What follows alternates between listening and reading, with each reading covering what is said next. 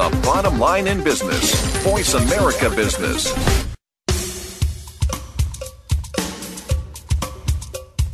Good morning, and thank you for joining host Cheryl Esposito for an intriguing hour of leading conversations. Each week, Cheryl brings together big thinkers to the Voice America Business channel. Now here's your host, Cheryl Esposito. And good morning, everyone. Welcome to Leading Conversations. This is Cheryl Esposito. Today we have a very special guest with us, Bo Ekman. Bo is in Sweden this morning, and he is the founder and chairman of the Tällberg Foundation. And we're going to talk a lot about what Tällberg is and how it is affecting the world. Bo has a wonderful background, gives him a lot of credibility in doing this work. He founded Tällberg Foundation in 1981 as an international nonprofit. And its purpose is to further the understanding of change patterns in the world. It's just a fascinating, wonderful group. And they hold a forum each year since 2005. And the theme of the forum is, how on earth can we live together? Bo has advised the Secretary General Kofi Annan and the UN Executive Office. And he's going to tell us more about his exciting times in the world. Bo, welcome to the show. Thank you. Thank you. Delighted to be on air together with you. Oh, wonderful. So how is it? So right now in Tällberg in Sweden, it is about 7 p.m. in the evening, right? 1900, right. Yeah? Right, yeah. And it's a summertime. It's a Mediterranean evening here today. It's nice. Warm. And the sun will stay out until about 2 in the morning, right? Not really, but enough. We would set it before midnight, and then before midnight. It's never dark, but it emerges again about 2 o'clock. It's just beautiful. I was at Tällberg Forum. I was fortunate enough to be invited last year and unfortunately was unable to attend this year. But when I was there last year, it's such a beautiful setting, the village of Tällberg. And the sun in the evening would begin to set, it seemed like to me and to some of the other people there, that it would begin to set at about 10 p.m. And then it would keep setting and never really go away. It was just beautiful. We loved it. It was very unusual for us. So welcome to the show. So let's talk about, Bo, you yourself. You have a background where you've worked with large corporations. You used to be part of the executive management board at Volvo, if I remember right. And you were the chairman and chief executive of the CIFO management group. CIFO, is it CIFO or CIFO? CIFO. CIFO. Yeah. And so tell us a bit about that work and what you were doing then. Well, at Volvo, I was responsible for corporate development,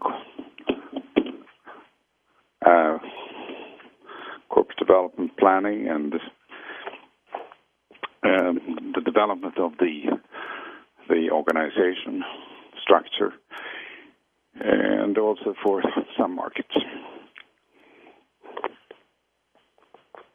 And so you had the opportunity to work with a large organization that was multinational, and that organization was selling products that, around the world, and so had to very often deal with different cultures, and now, of course, dealing with a lot of the environmental issues.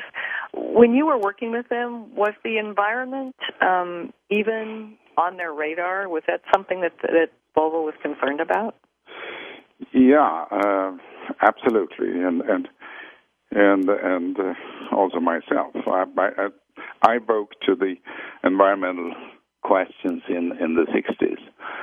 Oh. Through the writings of some Swedish authors, but also, of course, from Rachel Carson and Silent Spring.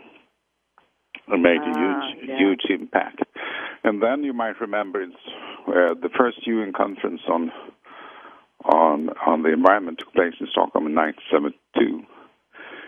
And that made us at Volvo to develop our first environmental policy. Beautiful brochure and films and whatnot. And I was also at the time deeply into the energy questions. That was, of course, relevant to a transportation company. And I learned from an American, Herman Kahn, at the Hudson Institute, that we're heading for trouble in the oil markets, and his thesis was that U.S. was bound to be a net importer from having been a net exporter and becoming dependent on foreign oil, and not least Middle Eastern oil, and that would push energy prices, and that made us do some serious scenario work on that issue in 1972-73. So that's really took us ahead of the pack, and when the oil crisis struck, we had a pretty good analysis of the situation, and that led us actually already at that time into alternative fuels, into ethanol and methanol. So we started a joint operation with the Swedish government to develop alternative fuels in 1974, which actually survived into the early 80s, and then other times took over. So yes, we were there, but I wouldn't say that we were a success in the environmental field. In the mid-'80s, when I still at Volvo, I got the overall responsibility for the environmental issues, and I'll tell you, it was a hard time to get the attention of Well, and things were growing rapidly in most markets, and the idea of being expanding businesses and people were pretty successful. Most economies are doing well, and so it was almost as if there was no reason for people to consider the environment, right? People didn't see the reason. No, but it comes back. They didn't see it because our way of organizing our knowledge in business, we call it the calculation, did at that time and still doesn't really take account of the cost of the environment. So we're taking the environment for granted as a free for all. Tell me, Bo, why as a young person did you develop an interest in the environment? I mean, what was it that attracted you to that area of study, that interest? Well,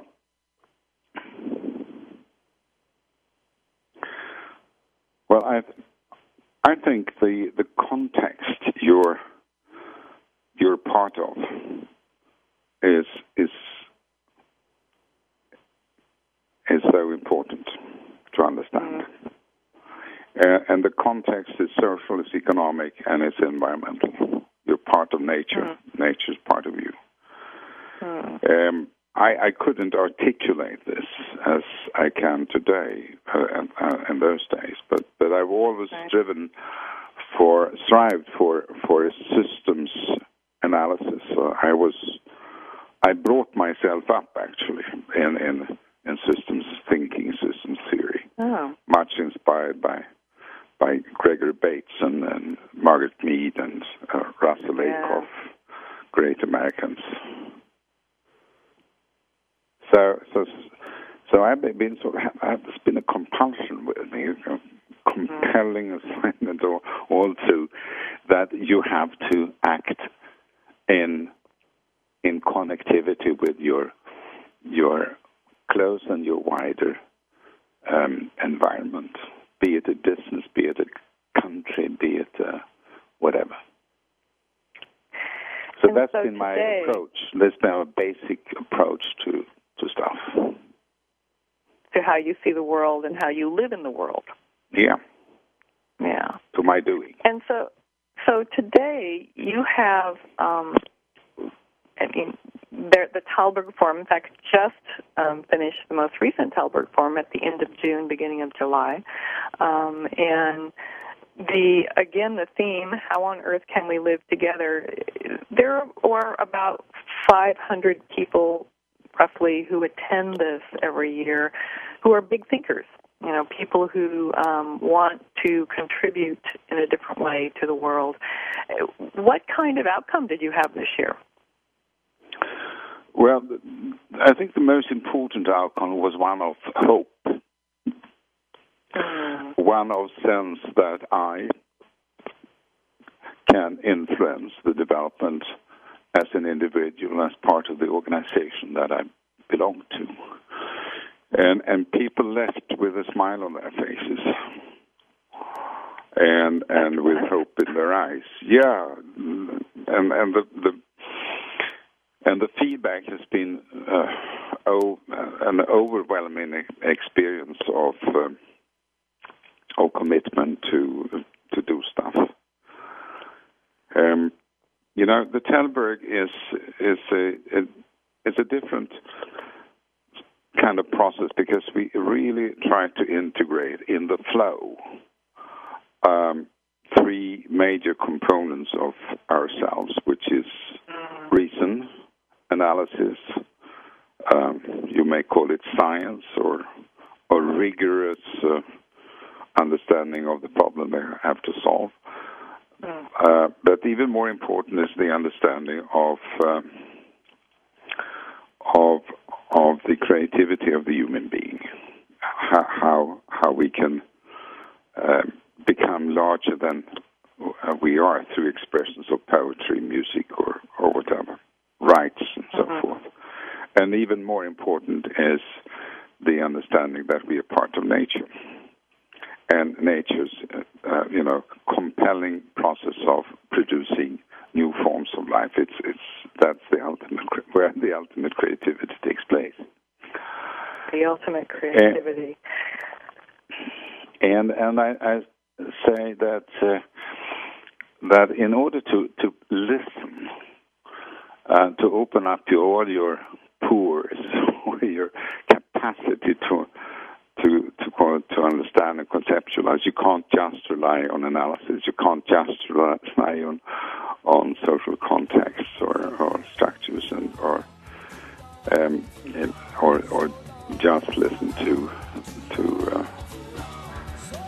yourself as part of nature. Right. You have to combine them. And combine all three. Yeah, you have to combine all three. There's no mysticism about this. It's very natural. It's very straightforward, yes. And we're going to talk more about this when we come back with Bo Ekman. From the stock market floor to your laptop, we are Voice America Business. Leadership is not static. It evolves as you do. At Alexa Consulting, we work with CEOs, senior leaders, and leaders in transition who want to make a difference. Leaders who believe that good business is good for people, good for the world, and knows that conscious actions can have global impact. Are you ready to take your leadership to the next level? If you are, then visit our website at www.alexaconsulting.com. That's www.alexaconsulting.com. Alexa Consulting, developing leaders worldwide. More and more business people recognize the importance of spirituality in their work. How do busy professionals discover what rings true for them? Embracing the Journey with Karen Humphrey-Salick explores what it means to be spiritually fulfilled in business and how to integrate spiritual direction into a career.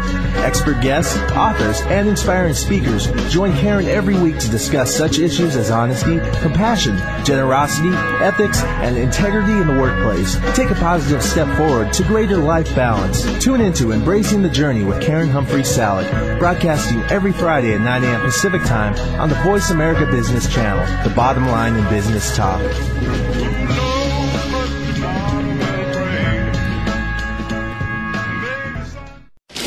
From the stock market floor to your laptop, we are Voice America Business. We appreciate you joining our leading conversations today. Now back to your host, Cheryl. And we're back, and we're speaking with Bo Ekman this morning, founder and chairman of the Tällberg Foundation. Bo, we were speaking about the forum before we went to break, and you had talked about the importance of how you are part of your own context in the world. And you listed 3 pieces: reason, analysis, or science, a rigorous understanding of the context, and creativity of the human being. Those 3 things have to be at work in order for people to be successful in the world and living in the environment. Can you share with us, how do people practice? How do people put this into practice? Well, the practice we exercise this year at the Tällberg Forum, as part of the opening of the forum there, we asked every participant in the forum to participate in a nature walk. We divided them into 45 groups, 10 each group, or 10, 12. And we had trained, skillful nature guides. They just walked out of our forum tent right into nature, God's nature, or whatever you call it, and spent 2 hours.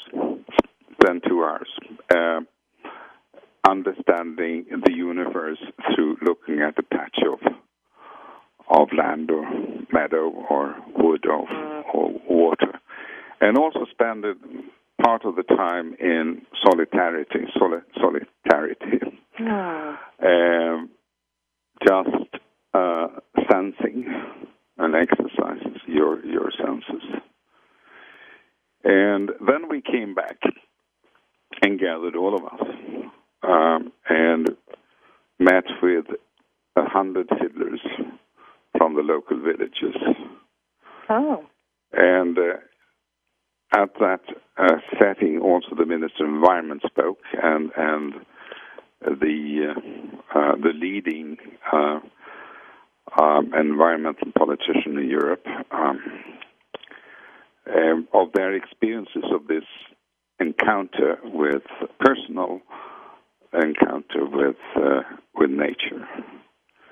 And I can tell you that opened up perceptions and made us probably become much more respectful of the environment of which we are part and are dependent of. I think this is the first time in history that an international global gathering has started their deliberations with walking out into nature. And I think I will recommend the Copenhagen negotiators, when I meet them in Poznan later this year, to do exactly the same. Yeah. Well, and that makes sense, because, you are spending time talking about the environment, talking about nature, and when you think about that you are sitting inside, in artificial light and not even touching the nature that you're trying to understand, sometimes it's hard for people to get connected. And it makes sense. Yeah, it makes sense that you... Yeah, we found out that many people that participate in this year have never been alone out in nature, ever. Wow. To them, this was a life experience. And we also offer people to spend nights in nature, to outdoor, no tent, just under the stars, and that has a transformative experience. That's wonderful. But John again, Milton lead some of those? Pardon? Did John Milton work with you in some of that? Yes, he did. Yes, he did. Yes, wonderful man, John. Yeah, our alliance, and we had 8 indigenous leaders from different parts of the world. And and Oren too. Yes. But again, this basically Tällberg is not an environmental organization. It's a systems approach to how on earth can we live together. We, the humans, and we, the humans, and nature. And I see very clearly now that we have a collision between the human's way of building systems for value creation, that we call economics and business, and nature's, the Earth system's process of evolution. So there is a collision between the drivers and technologies of value creation and nature's 4 billion-year-old systems of producing and supporting life. And that collision is a serious game. That's a lethal game to the human race. And we have to understand this collision in the context of economics, of business models, of politics, of social development. So all of this is into the Tällberg discussion.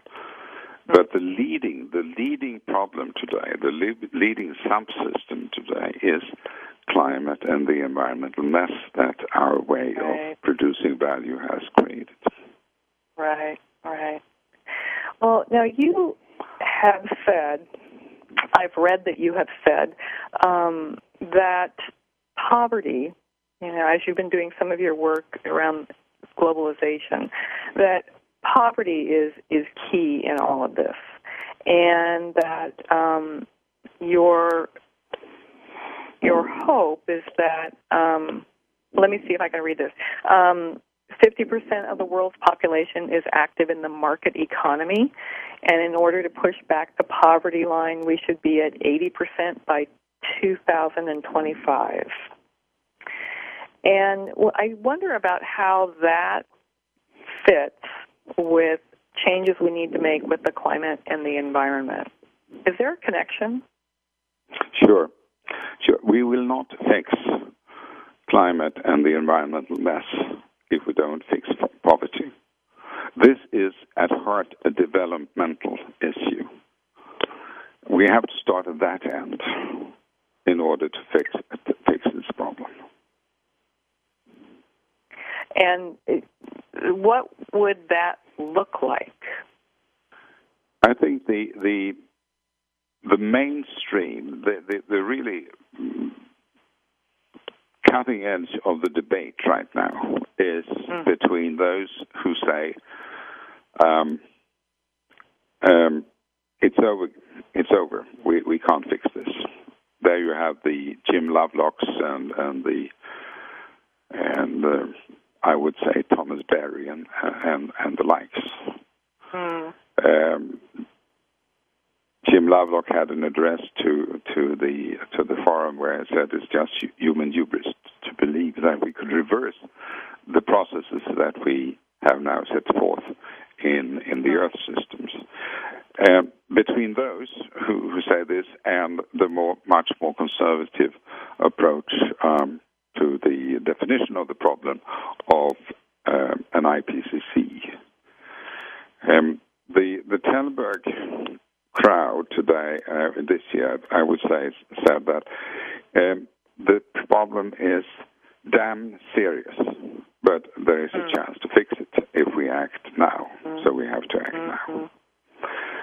And to approach the act now, we are committed to develop what we call Plan C. Plan C stands for it might stand for Copenhagen, or it might stand for climate, or whatever. But Plan A, and that is the perceived success of a Copenhagen Agreement. 192 nations or whatever coming together and making an agreement. And Plan A can only happen if all the Plan Bs, which are each and every nation's plan for itself. China has a plan for itself. Sweden has a plan for itself, and so does. So that might U.S. have. We don't know yet. And Plan A might happen, or it might not happen, or it might happen as a diluted, least common denominator of all nations. But what we are trying to do is now define what does the perfect agreement look like? What does to create, in the words of Rasekov, an idealized design, a vision of what the perfect agreement and its perfect implementation would look like. And we are now working on the development of the practical components of such an agreement, and we will start presenting that at Poznan later this year, and certainly in a stream of initiatives over next year, and finally in Copenhagen. We can do that because we are totally independent. We have no strings attached to any nation, to any economic or political or religious or whatever interest. So we can listen to very, very many and use this position of independence and integrity that we have built up over the years. That made us take an initiative to publish an ad in New York Times, Herald Tribune, and Financial Times on the 23rd of June, propagating for actually reversing from 385 ppm, as we are at now, to 350, which is in itself is a Herculean job. I think we will arrive at conclusions like we have to immediately walk out of coal-fired electricity generation. And I'm perfectly happy with Al Gore's initiative to formulate a vision for the U.S. to become totally dependent on renewals for electricity generation in 10 years. And the decision has to be taken now. So that's one example. Another example is we need to... Hold your thought, because my engineer is saying we have to take a break. So we'll come back and hear about example number 2. We'll be right back.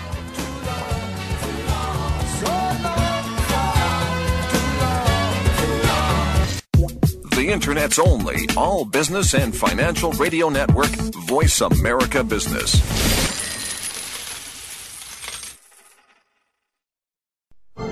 Leadership is not static. It evolves as you do. At Alexa Consulting, we work with CEOs, senior leaders, and leaders in transition who want to make a difference. Leaders who believe that good business is good for people, good for the world, and knows that conscious actions can have global impact. Are you ready to take your leadership to the next level? If you are, then visit our website at www.alexaconsulting.com. That's www.alexaconsulting.com. Alexa Consulting, developing leaders worldwide.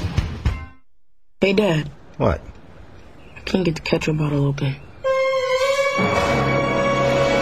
Here, let me try. Here you go. Thanks.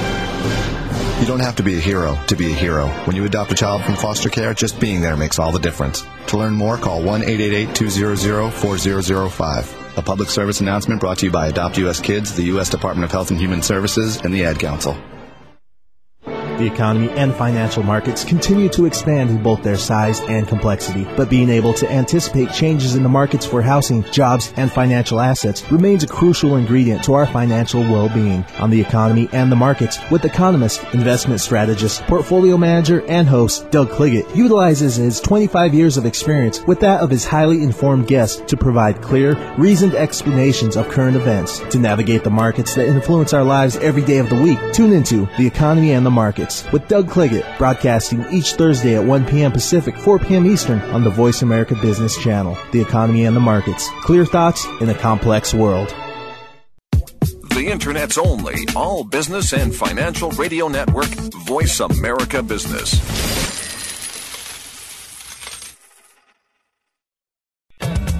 We appreciate you joining our leading conversations today. Now back to your host, Cheryl. And we're back on Leading Conversations, speaking with Bo Ekman, who is the founder and chairman of the Tällberg Foundation and committed to changing the world. I love this. So, Bo, before we went to break, you were sharing with us some examples of, how change can happen. You were just about ready to talk about the second one. Why don't you tell us that? Well, it's all too obvious that we need a carbon tax that punishes the use of fuels that emit greenhouse gases and primarily CO2s. Mm-hmm. And that tax can also be a means of financing what we discussed earlier, development and the eradication of poverty. And well, how does that work together? Help us understand how that works together. Well, we have to transfer enormous... Hello? Yes. Hello. Enormous sums of money to, not least to finance adaptation in countries like India, Pakistan, Bangladesh, the whole Sahel region in Africa, to the border in Northern America and Central America, and also the United States will have to do a lot of adaptation in the southwest when it comes to water and irrigation. A big job has to be done. To give you a concrete example, in Bangladesh, you have 50 million people living just above the ocean water level. Only 2 weeks ago, 50,000 people had to be moved because suddenly there was a rise in the water level.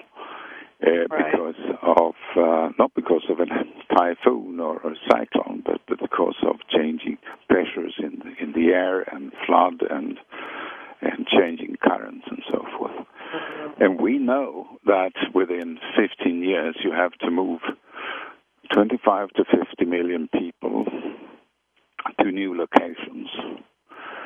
They need infrastructure, schools, and so forth. Absolutely. Because of changing climate, because of rising rivers and waters, and rising ocean levels, and and rising water levels bring salination to the rivers and to the groundwaters and to farming land. Mm-hmm. Yeah. And in what time frame? We're talking about Bangladesh right now. Yeah. Mm-hmm. Yeah. Wow. And so that in itself is the government working on that, or is this a global problem? Is this something that we all have to take responsibility for making happen. Of course we have. So there's no way that a poor country like Bangladesh, and for that part, also India can cope with that problem. Yeah. As we speak, India is building, as the U.S. is towards Mexico, fences against streams of refugees that they see are coming.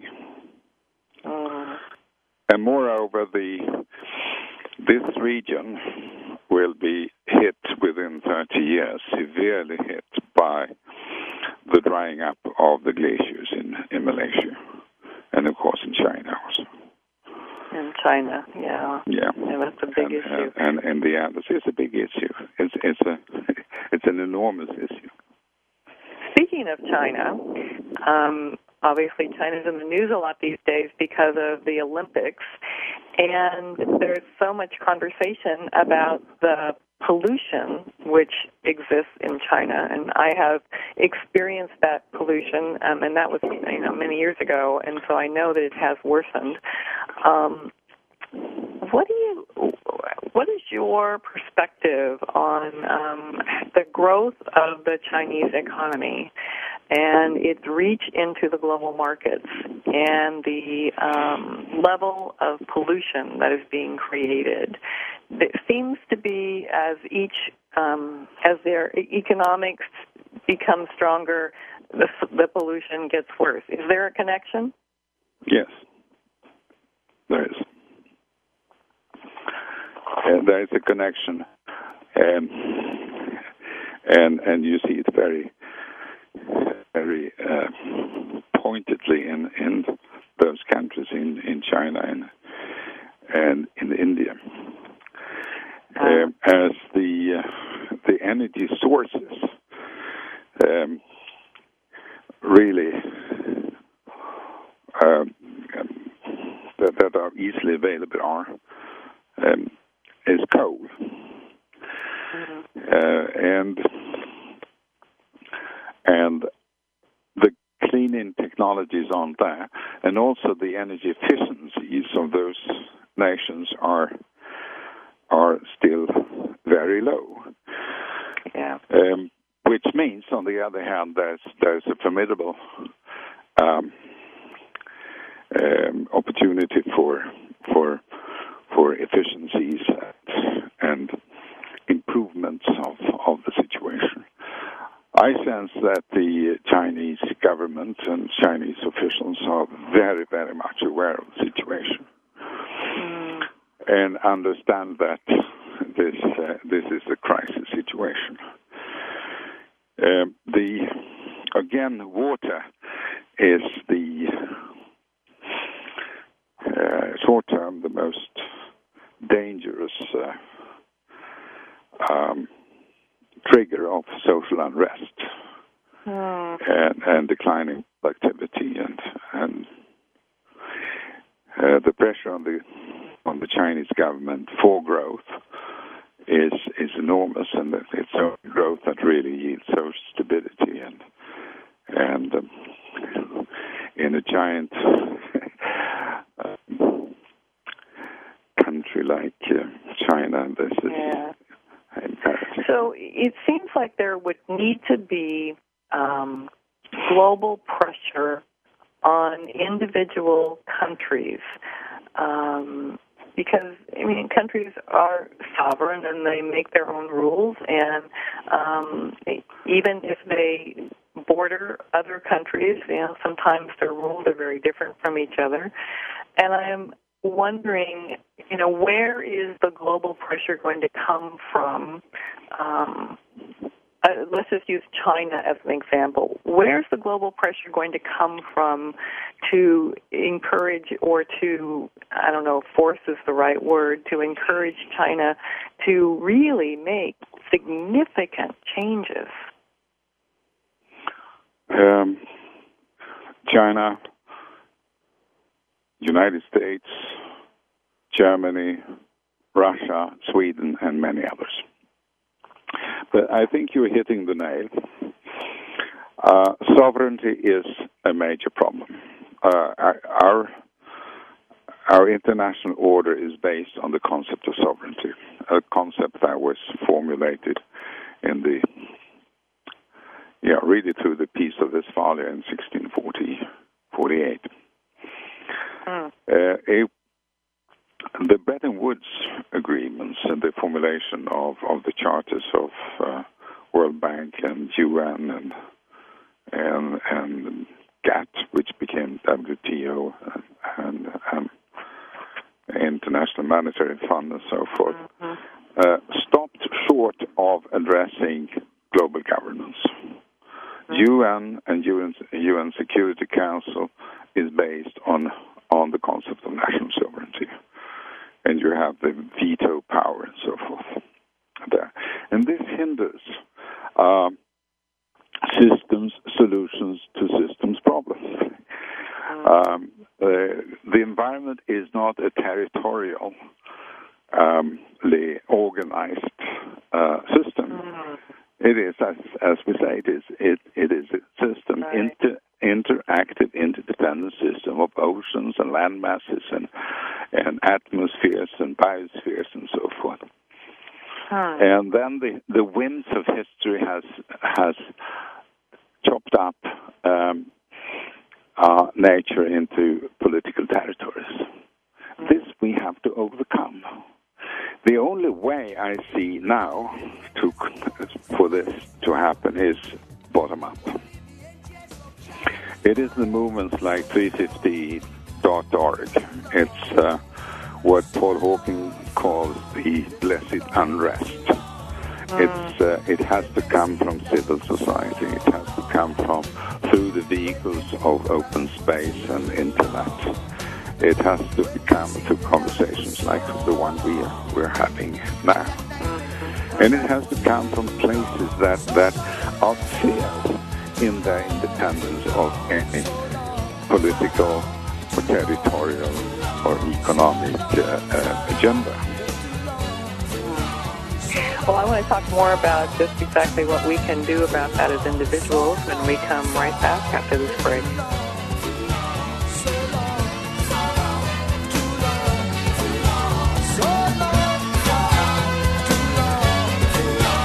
The bottom line in business. Voice America Business.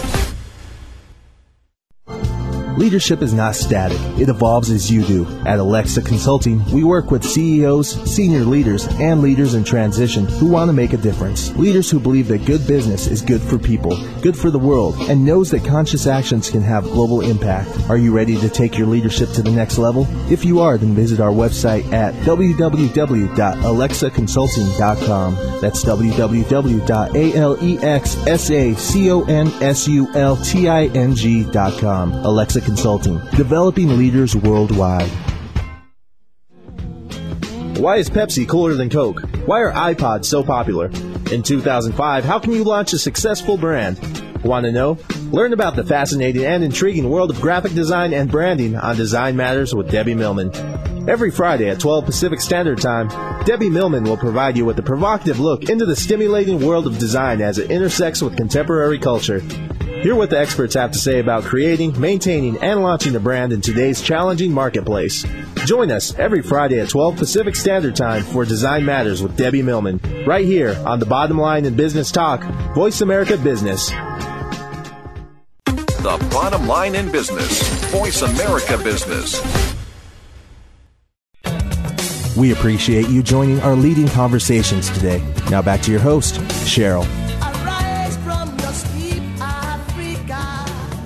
And we're back speaking with Bo Ekman this morning.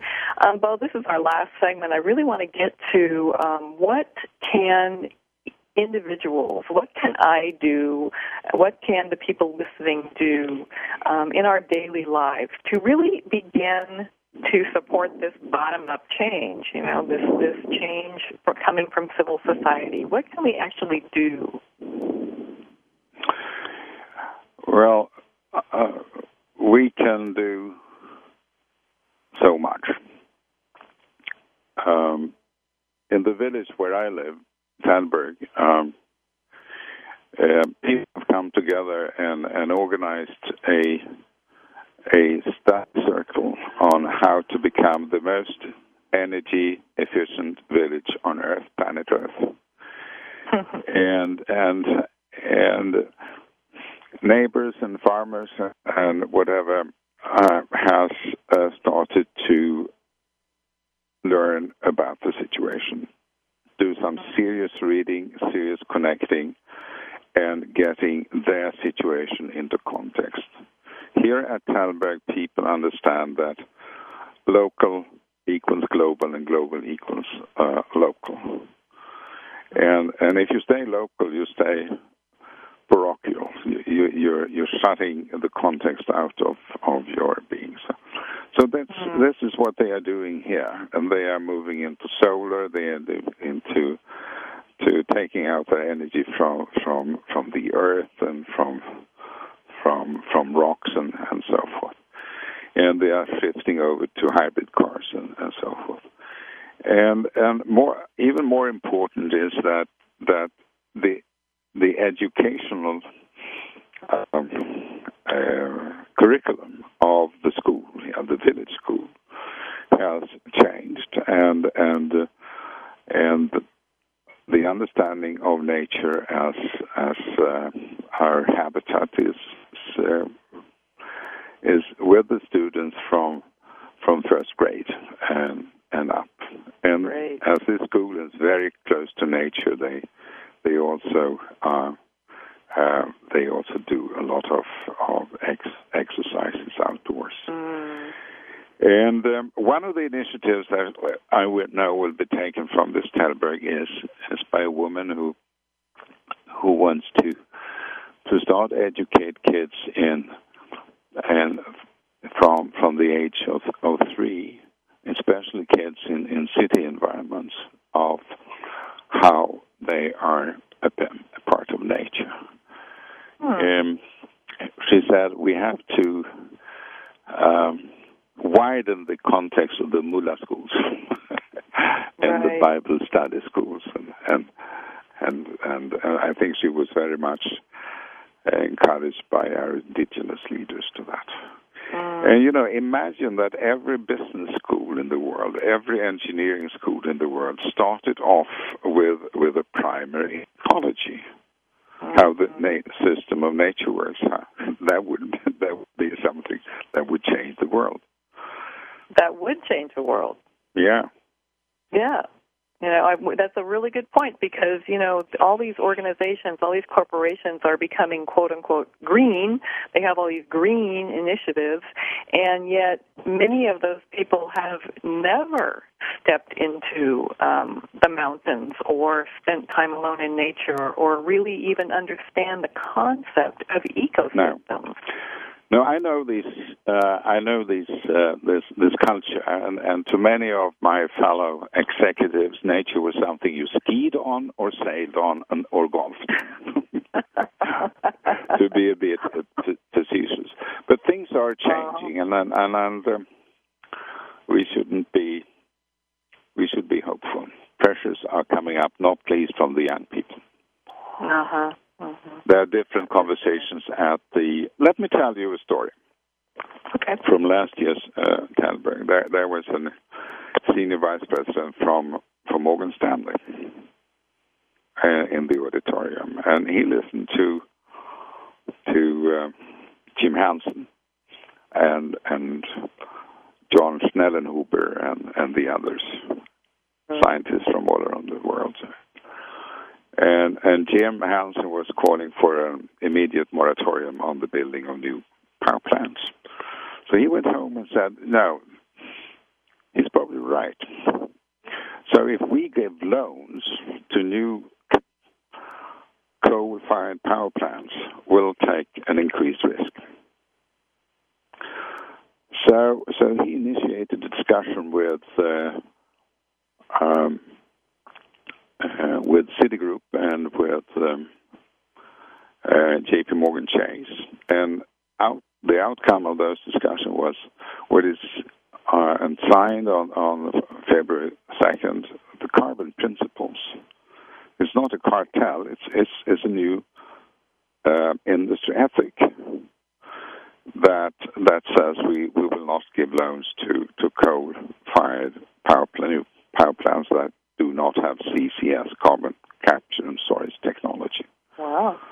Well, that's changed a lot of things, and that has become a sort of a benchmark also in the international field. And yeah, that's big, and that's big. That's very big. That started from a conversation of understanding. Yeah, that's a butterfly effect. Oh.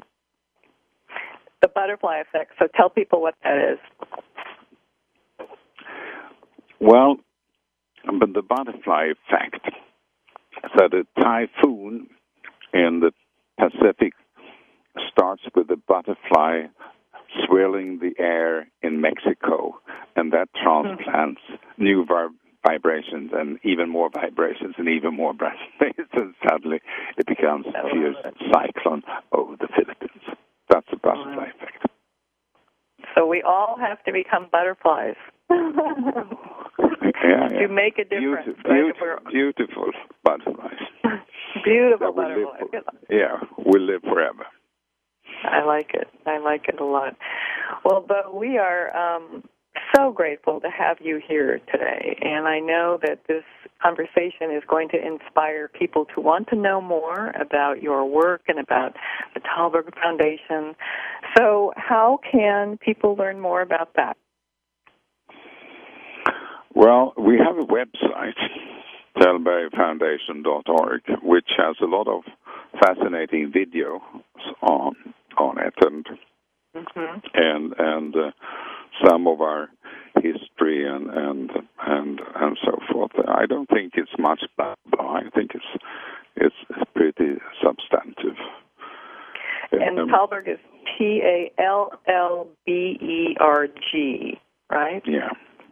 TällbergFoundation.org. That's fantastic. And so what is your next project? What are you working on now?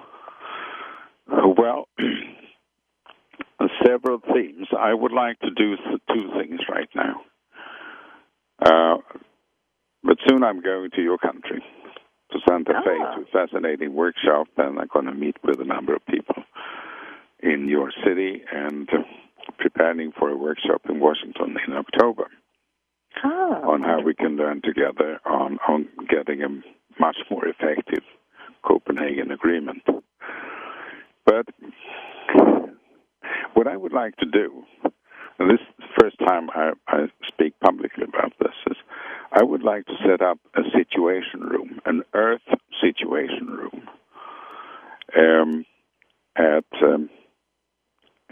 the Museum of Natural History in Stockholm, which is very progressive stuff, and it's in the middle of the university compound. That follows this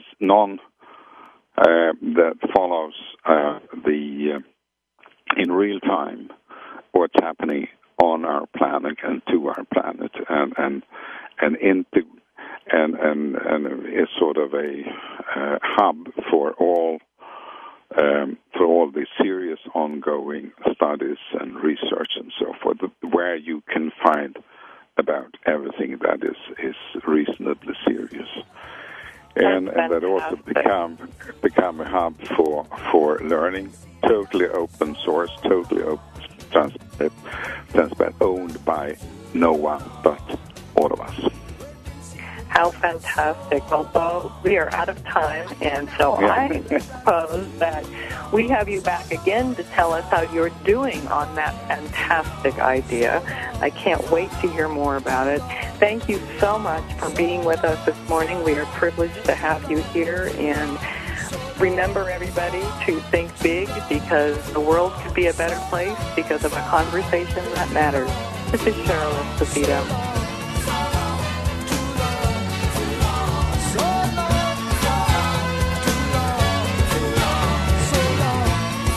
Thank you for spending this hour with Cheryl Esposito and Leading Conversations. You can listen live every Friday at 10 a.m. Pacific Standard Time on the Voice America Business Channel. If you have a question or comment for Cheryl, please email her at leadingconversations@alexaconsulting.com. That's LEADINGCONVERSATIONS at ALEXSACONSULTING.com. See you next week.